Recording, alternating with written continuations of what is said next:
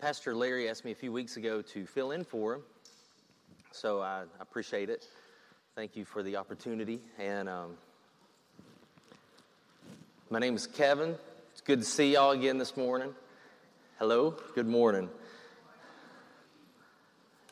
Matt has already spoke out of Romans chapter 13 and talking about how in the beginning Adam was created by God, and he had a perfect fellowship, a perfect just union, a perfect community, a perfect faith and righteousness with God. And then we found that Adam sinned. And that is one of the topics that we're going to be talking about today is what happened with Adam's sin. And I would like to, first of all, just read a little bit from Romans chapter 5. Just to cover this a little bit, Romans chapter 5, and we're going to throw that up here on the first slide there.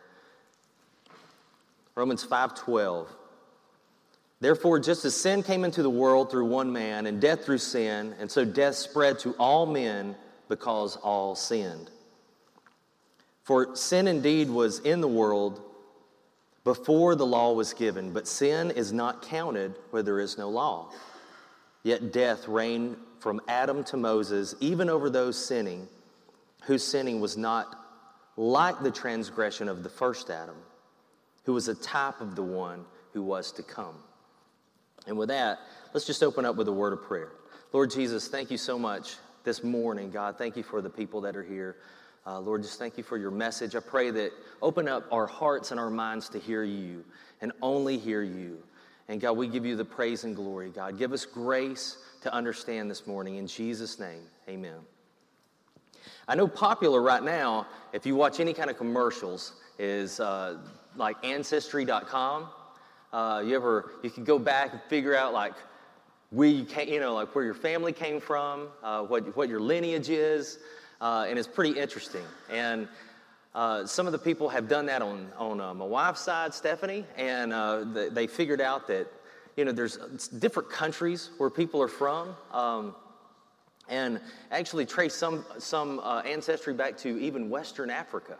And so there are some countries and things that you're like, man, I wouldn't even have thought that my ancestors could come from. On another side of Stephanie's family, you can trace it back like 17 generations to royalty in England. It's kind of crazy how they do that. And then we can kind of look personally. And have you ever thought about saying, you know what? If you trace my family back, you're not going to find a Christian there. You're not going to find anybody in church. You're not going to find anybody who cares about Jesus, who believes in God or anything. But yet, here you are today.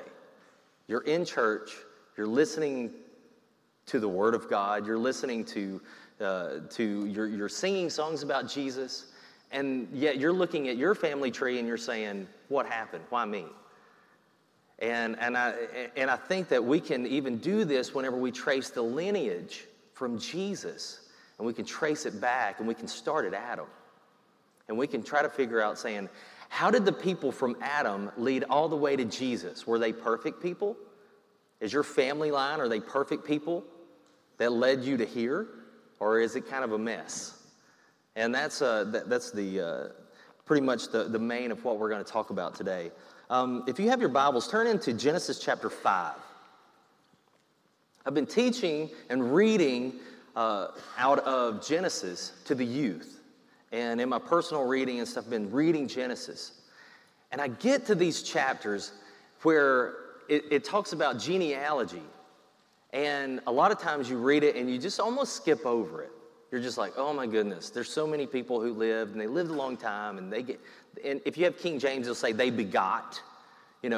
Adam begot Seth, and Seth begot so-and-so, and so-and-so begot so-and-so, and you're just like, oh, that's a lot of begots, right? And if you have another version, it might read a little bit different, but look at Genesis chapter 5. It's the book of generations of Adam, and when God created Adam, he made him in the likeness of God, male and female. He created them. Keep in mind that this is not an exhaustive list of genealogy. Okay, I'm not going to read the entire thing, all right, but I just want to give you just the idea. Verse 3, when Adam had lived 130 years, he fathered or he begot a son named Seth. Now, he already had a couple of sons before then, right? Cain and Abel, right? Cain's not mentioned. Abel can't be mentioned, but we start at Seth. And if you remember, I mean, this has been a while, but Pastor Larry did a sermon on Seth, and it said from that time on, from Seth, people began to praise the Lord. So there are a few mentionables within these genealogies, and this is Seth. It says, named him Seth. In the days of Adam, after he fathered Seth, were 800 years. And he had other sons and daughters. Thus all the days of Adam lived were 930 years, and he died. And then Seth, he had lived 105, and he fathered Enosh, and on and on and on, until you get to Noah. And then in Matthew chapter 1, you can do the same thing. It's like you start with Matthew chapter 1, and it'll start with Abraham, and Abraham begot Isaac, and Isaac begot Jacob, and Jacob begot so-and-so, and so-and-so, and so-and-so, and so-and-so, and it leads you down to Jesus. And a lot of times, again, in our reading, we just almost skip over those. There's a lot of names I can't even pronounce. We'll just skip over that part. But I'm telling you, there's a lot of importance within those names, within that lineage. And so what happened with Adam? With that perfect fellowship, the perfect faith, the perfect righteousness that happened with Adam. What happened? He sinned. God told him, don't take the fruit. You can have any fruit in the tree, in the garden, but don't take of that tree. Don't take any fruit from that one particular tree. And he did. And then what happened? We see that sin came into the picture. Sin came into the world through one person, Adam, the first Adam. And it broke the fellowship with him. And so God sacrificed an animal, just like Matt talked about. He atoned for the sin. He covered Adam and Eve's sins with the blood that was shed from that animal. He covered them with animal skin. And then we see as Adam, from then on, begot, fathered so-and-so, so-and-so, so-and-so. And one of the things that happened, you can go to the next slide, it says that death was imminent. If you eat of this tree, you will surely die. That was God's words. And so through death, though death entered through Adam, a new type of Adam would come to settle sin once and for all. And as we can see, it says that all the days of Adam, he lived 130 years, and he died. And then we get to Seth. And Seth, they were 912 years, and he died. And as you read every name, it was certain that every single one of them would face death because of Adam. Let's go to the next slide. So now let's look at the genealogies and the lineage. So like I said, if you can trace your family tree back and you can say, you know what? There might not have been a whole lot of Christians in my family tree. There might not have been a lot of people that went to church in my family tree.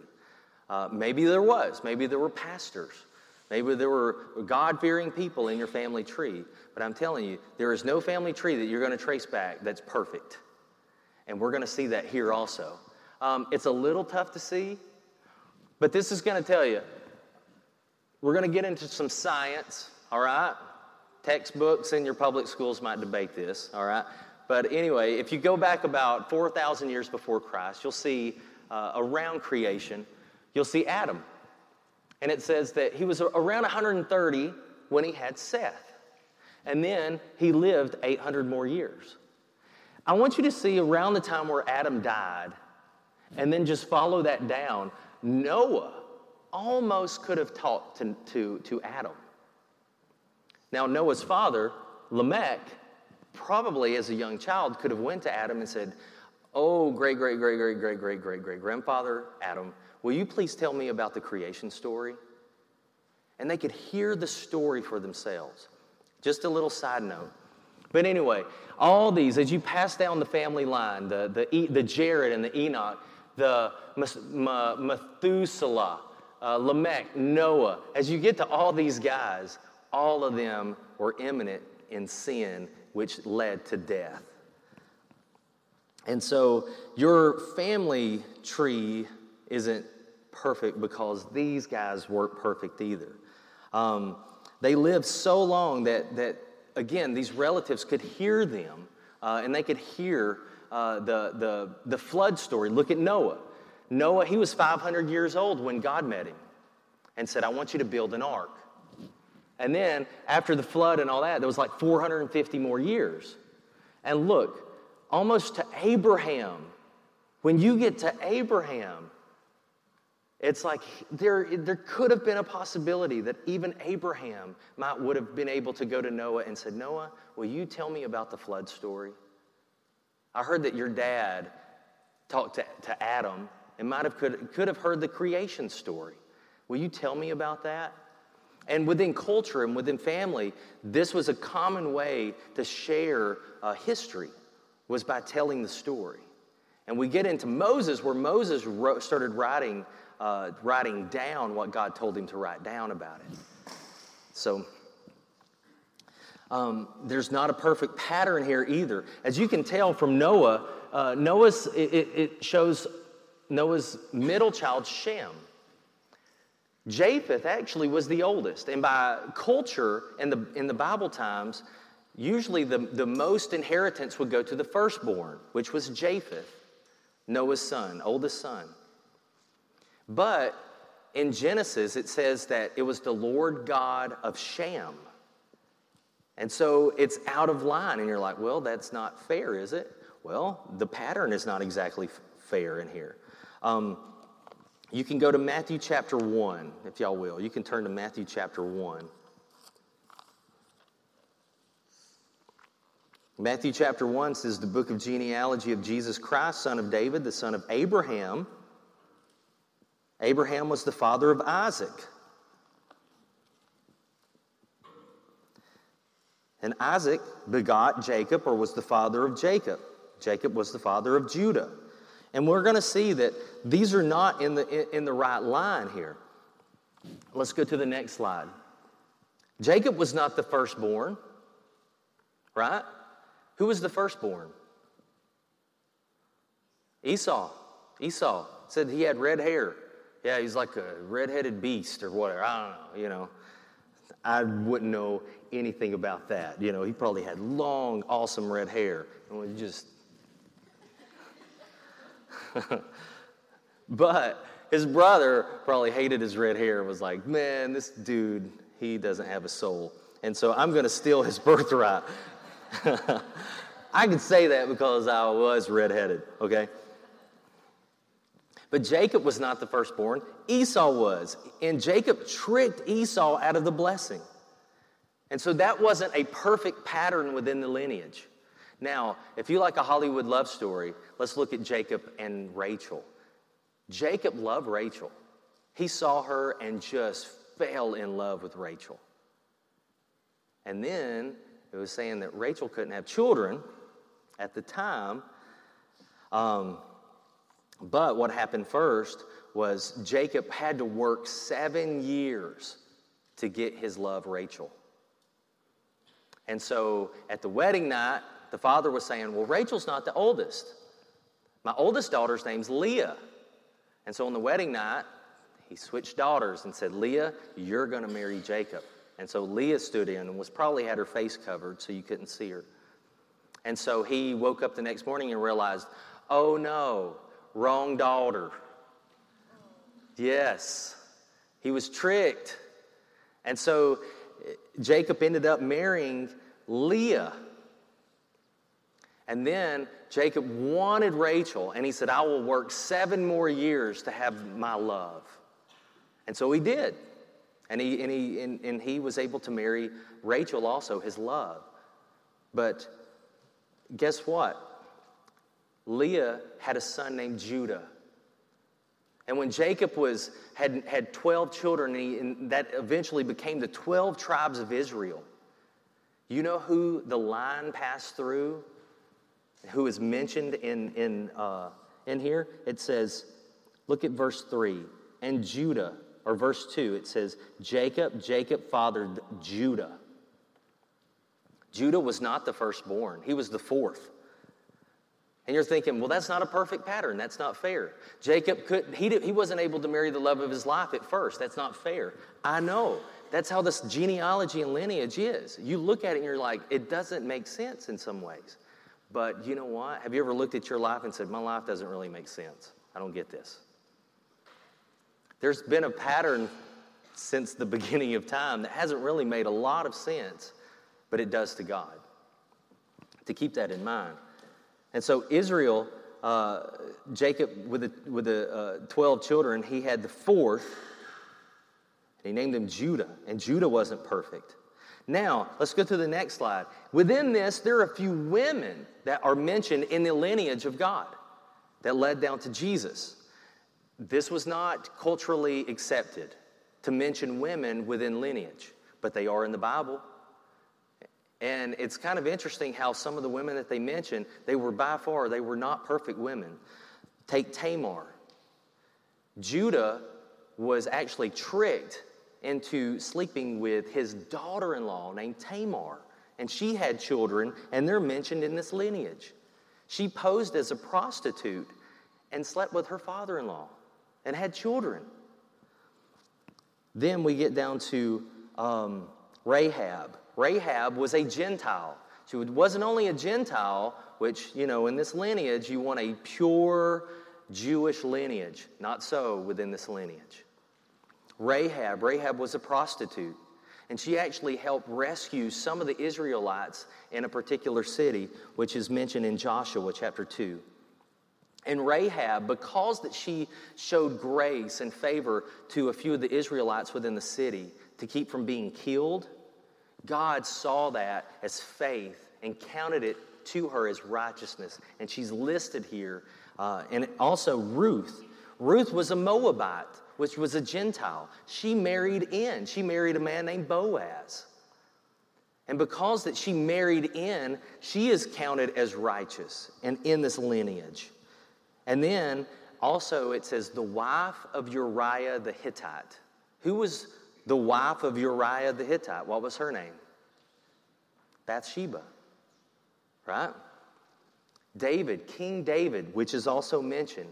It says that through the wife of Uriah the Hittite, a Gentile woman, David had a baby with Bathsheba and named him Solomon. David was not a perfect man. Even his son Solomon was not a perfect man in this lineage. It said that Solomon even had, 1,000 wives and concubines. I would say that women had a stronghold in his heart. We'll say that, right? As you read this, and you're like, one wife, what? Men, am I right? No, okay. To remember dates and to get the kids here, and I can't imagine 1,000, activities going on and having to remember everything. I don't know. Anyway, so stick to one, All right. So the genealogy, it eventually led to an imperfect path, but it led to the perfect one. A true and better one, a true and better sacrifice for atonement and king. As we mentioned, we go to the next slide. It said Jacob had 12 sons. Reuben was the oldest. And it was awesome because Jacob, at one time, it said that he approached all his 12 sons and he was going to give them a blessing. And he got to Reuben, the oldest, and he blessed him. And he got to the second one and he blessed him. He got to the third and he blessed him. And he got to the fourth, which was Judah. And he blessed him and he said, Judah, from you, the scepter will not be taken out of your hand. And the scepter meant kingship or royalty. From Judah, from the fourth. In Revelation 5:5. But one of the 24 elders said, stop weeping. Look, the Lion of the tribe of Judah, the heir to David's throne, has won the victory, meaning Jesus. From Judah. The imperfect guy, the mishap with the daughter-in-law, all that. It came from Judah, the scepter. And that's why we refer to Jesus as King Jesus. So what's the significance of all this lineage? What's the real meaning behind all this? Well, number one, not all lineage was royalty. Part of them were, but not all of them were royalty. So if we refer to King Jesus as King Jesus, does that mean that we have to come from royalty? Not necessarily, no. Because if we look at all the lineage from before, they were not all royalty. But Judah was given the scepter to become royalty, which led down to Jesus. But you know what? Through Jesus, we are royalty. If you have faith in Jesus, then you have a royal priesthood. Number 2, Jesus can identify with sinners. I mean, you look at that and you're thinking, you know what, my life has been messed up. I heard somebody tell a story last week and they said, I would love to bring my cousin or I would love to bring my relative, but they're just saying, if I set foot in a church, it's going to set on fire and it's going to collapse and everybody is going to be, it's going to be a terrible situation. I'm sure that y'all probably heard similar stories from other people too. And the idea is, if you look back at this lineage, at this genealogy, they have done way worse.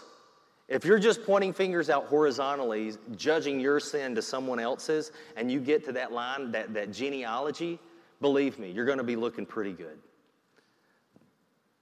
They sinned, and they sinned huge. And maybe you're sitting there and you're like, I did too. Well, guess what? Jesus can identify with you.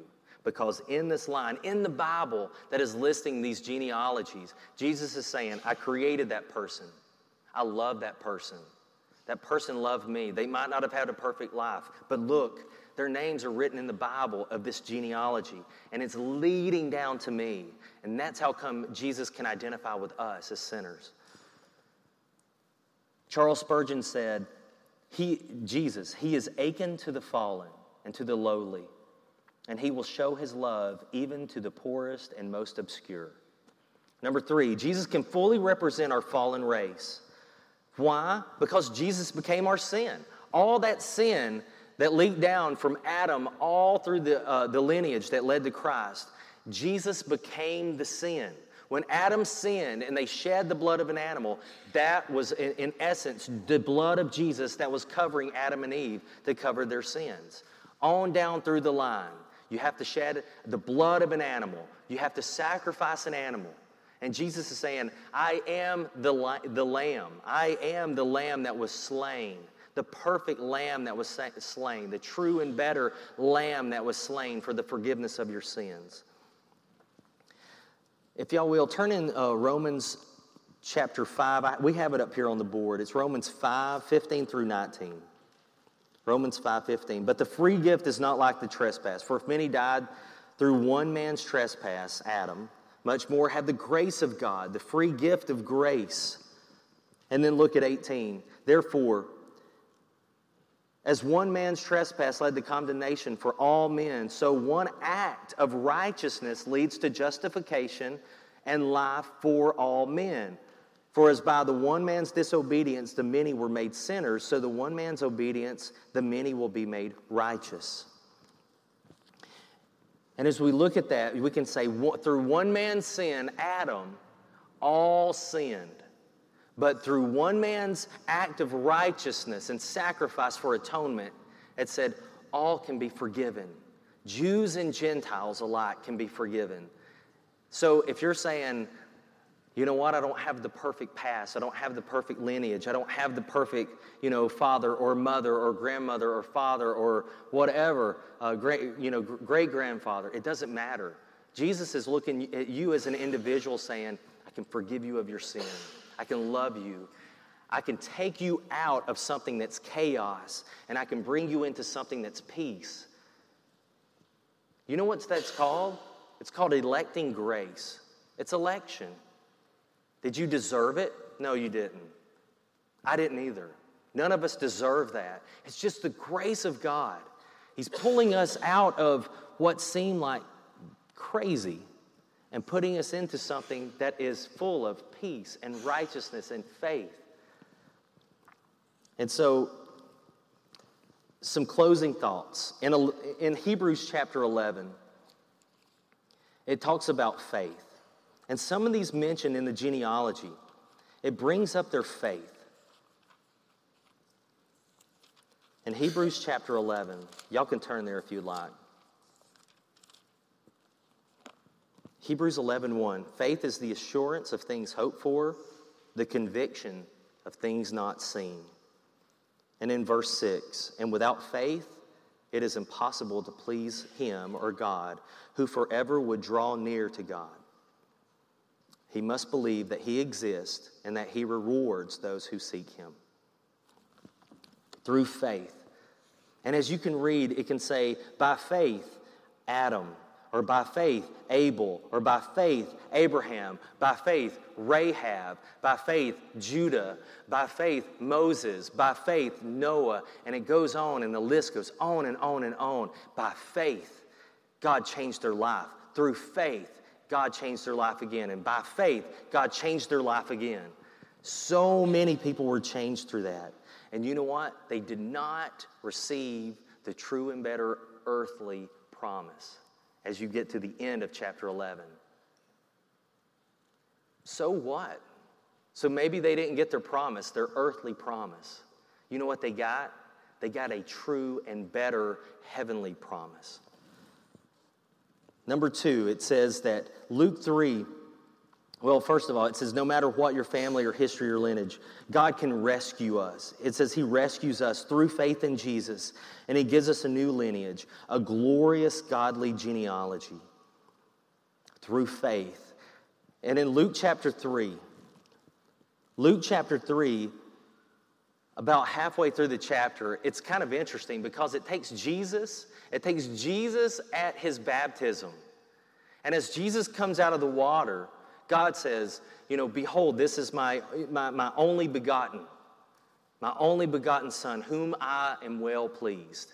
And then from there, it goes from Jesus to Joseph and Mary, and the lineage goes backwards. It goes backwards from Jesus all the way up, like to Moses and Noah and Abraham and all these guys, and all the way back to Adam, the first Adam, the sinful Adam, and then it goes all the way back to God. It's almost as if God is saying, I'm reversing the curse of sin. He's saying that whole lineage line that looked all messy and the pattern was not right, and your family history that's not right, it's reversed in Luke chapter 3. It takes Jesus and he takes him all the way back to God and he says, that's your relationship with me. It doesn't matter about the whole messy line of people. He goes, your relationship is directly with me through Jesus Christ. So God, it says that we have direct access to God now through Jesus, his son. Jesus is our true and he's our better sacrifice. He's the atonement for our sin. And along with Jesus, we can conquer sin and death, and we can have an everlasting eternal life. In 1 Corinthians, on the very last slide, it says, it is written, the first man, Adam, became a living being. He was a created living being. But get this, the last Adam, Jesus, he became a life-giving spirit. Jesus was the life-giving spirit.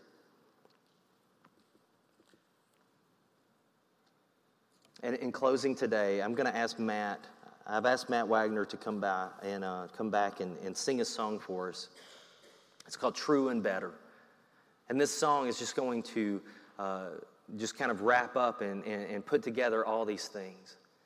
Of saying, from Adam, the first Adam, to the second Adam, Jesus, there was always a plan in mind.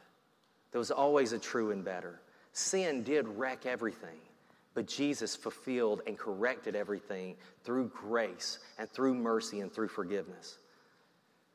And so let's pray together and just thank Jesus for the life-giving Spirit.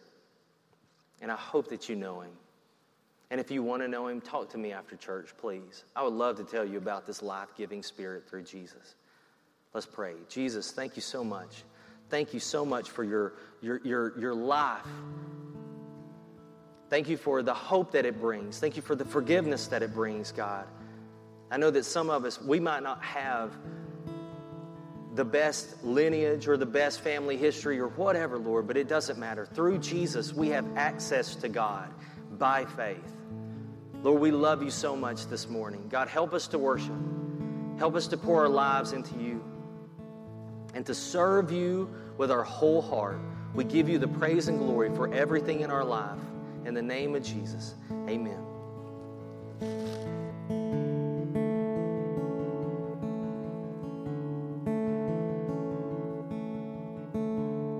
I'm going going to teach you this really quick.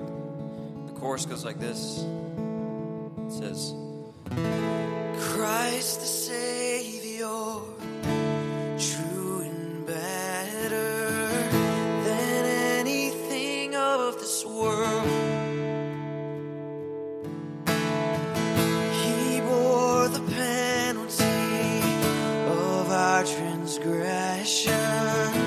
Our future has been secure. We have been secure. Let's stand together and sing this. That Christ is the true and better Adam. He's the true and better Moses. And by him we're saved. There is a true and better Moses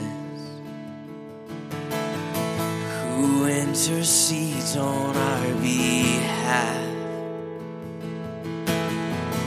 There is a true and better Joseph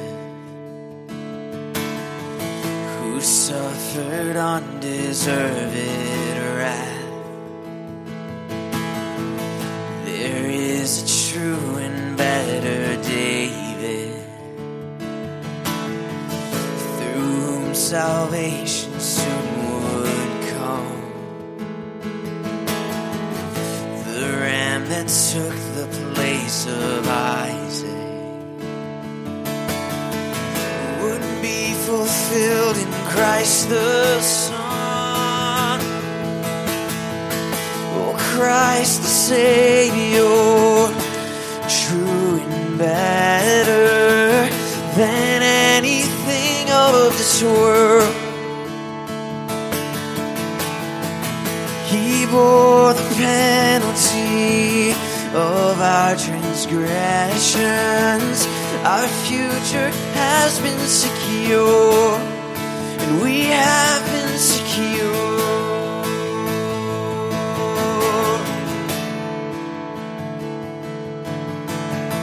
There is a true and better Samson whose death would shatter temple walls. There is a true and better Jacob through whom inheritance is ours. And there is a true and better Adam who knew not sin but holiness. For as the prophets they had spoken, the blameless Lamb would bring us rest. That's Christ, and Christ the Savior, true and better than anything of this world. He bore our sin, and He bore the penalty of our transgression. Our future has been secure. He's the atonement for our sin. The wrath of God has been atoned for by the blood of the Lamb. By His resurrection we're saved, and by His godly resurrection the saints eternally stand, eternally stand. We eternally stand. Christ the Savior, and Christ the Savior, true and better than anything of this world. He bore the penalty of our transgressions. The future has been secure. The wrath of God, and the wrath of God has been atoned for by the blood of the Lamb and by his godly resurrection. The saints eternally stand. We eternally stand. Amen. That's true. Pray with me. Lord, we thank you. God, we thank you for that truth that we've heard this morning. God, that your son Jesus is the true and better answer to all that we have seen you do. He's the true and better salvation. God, that by his righteousness, by his blood, we're saved. Lord, we praise you. We give you praise. We give you honor for that truth this morning. And God, remind us of it as we leave this place. God, keep it in our hearts. May we be mindful of you, of your truth, of your gospel, of your word. And may we be sensitive to your spirit. It's in Jesus' name we pray.